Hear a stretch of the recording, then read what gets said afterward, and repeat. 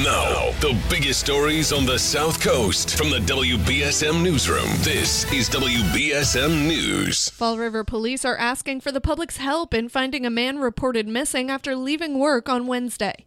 Police said the department's Major Crimes Division is currently searching for 28-year-old Jordan Damerol, described as a 5'6" white man weighing around 175 pounds.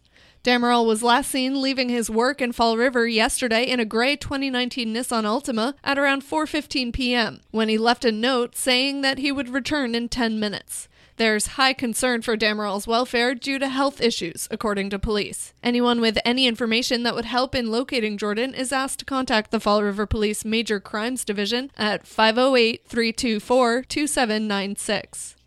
The family of a Fall River man who was fatally shot by a city police officer in November is suing the Bristol County District Attorney's Office for evidence in the case.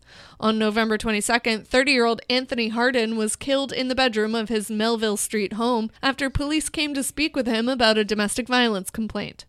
A report released by the DA's office 1 month later cleared both officers involved in his death of any wrongdoing. Although Hardin's brother Eric Mack says the DA's office has since failed to comply with 3 different public records requests made by Hardin's family to see the evidence. In the complaint filed in Suffolk Superior Court, the family's demanding the release of photos, video surveillance footage, interview transcripts, and other evidence. An office spokesperson said the family's attorney was given a detailed explanation in response to the records request and added that the public records will be provided once all of the technical and forensic reports are finalized.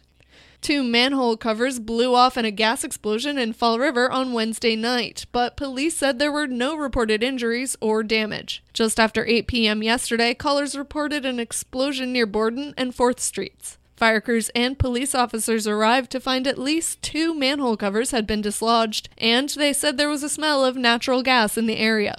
According to police, the fire department does not believe there's a risk to the public. In sports, the Bruins are on an all-star break this weekend and will return to play next week. The Celtics face the Pistons in Detroit tomorrow. Now let's take a look at your local forecast from ABC6. Rain moving into the area this afternoon. Temperatures are well into the 40s and will continue to stay in the 40s overnight, so rain will continue overnight and into tomorrow morning. From there, temperatures will drop pretty quickly, so that rain switches over to ice and sleet, leaving for some really icy travel conditions through tomorrow afternoon and tomorrow evening as that cold front comes through and temperatures continue to drop, eventually down to the teens by Saturday morning. From the ABC6 Weather Center, I'm meteorologist Chelsea Priest on New Bedford's News Talk Station, 1420 WBSM. I'm Kate Robinson for WBSM News. Stay up to date with New Bedford's News Talk Station, 1420 WBSM, and get breaking news alerts and podcasts with the WBSM app.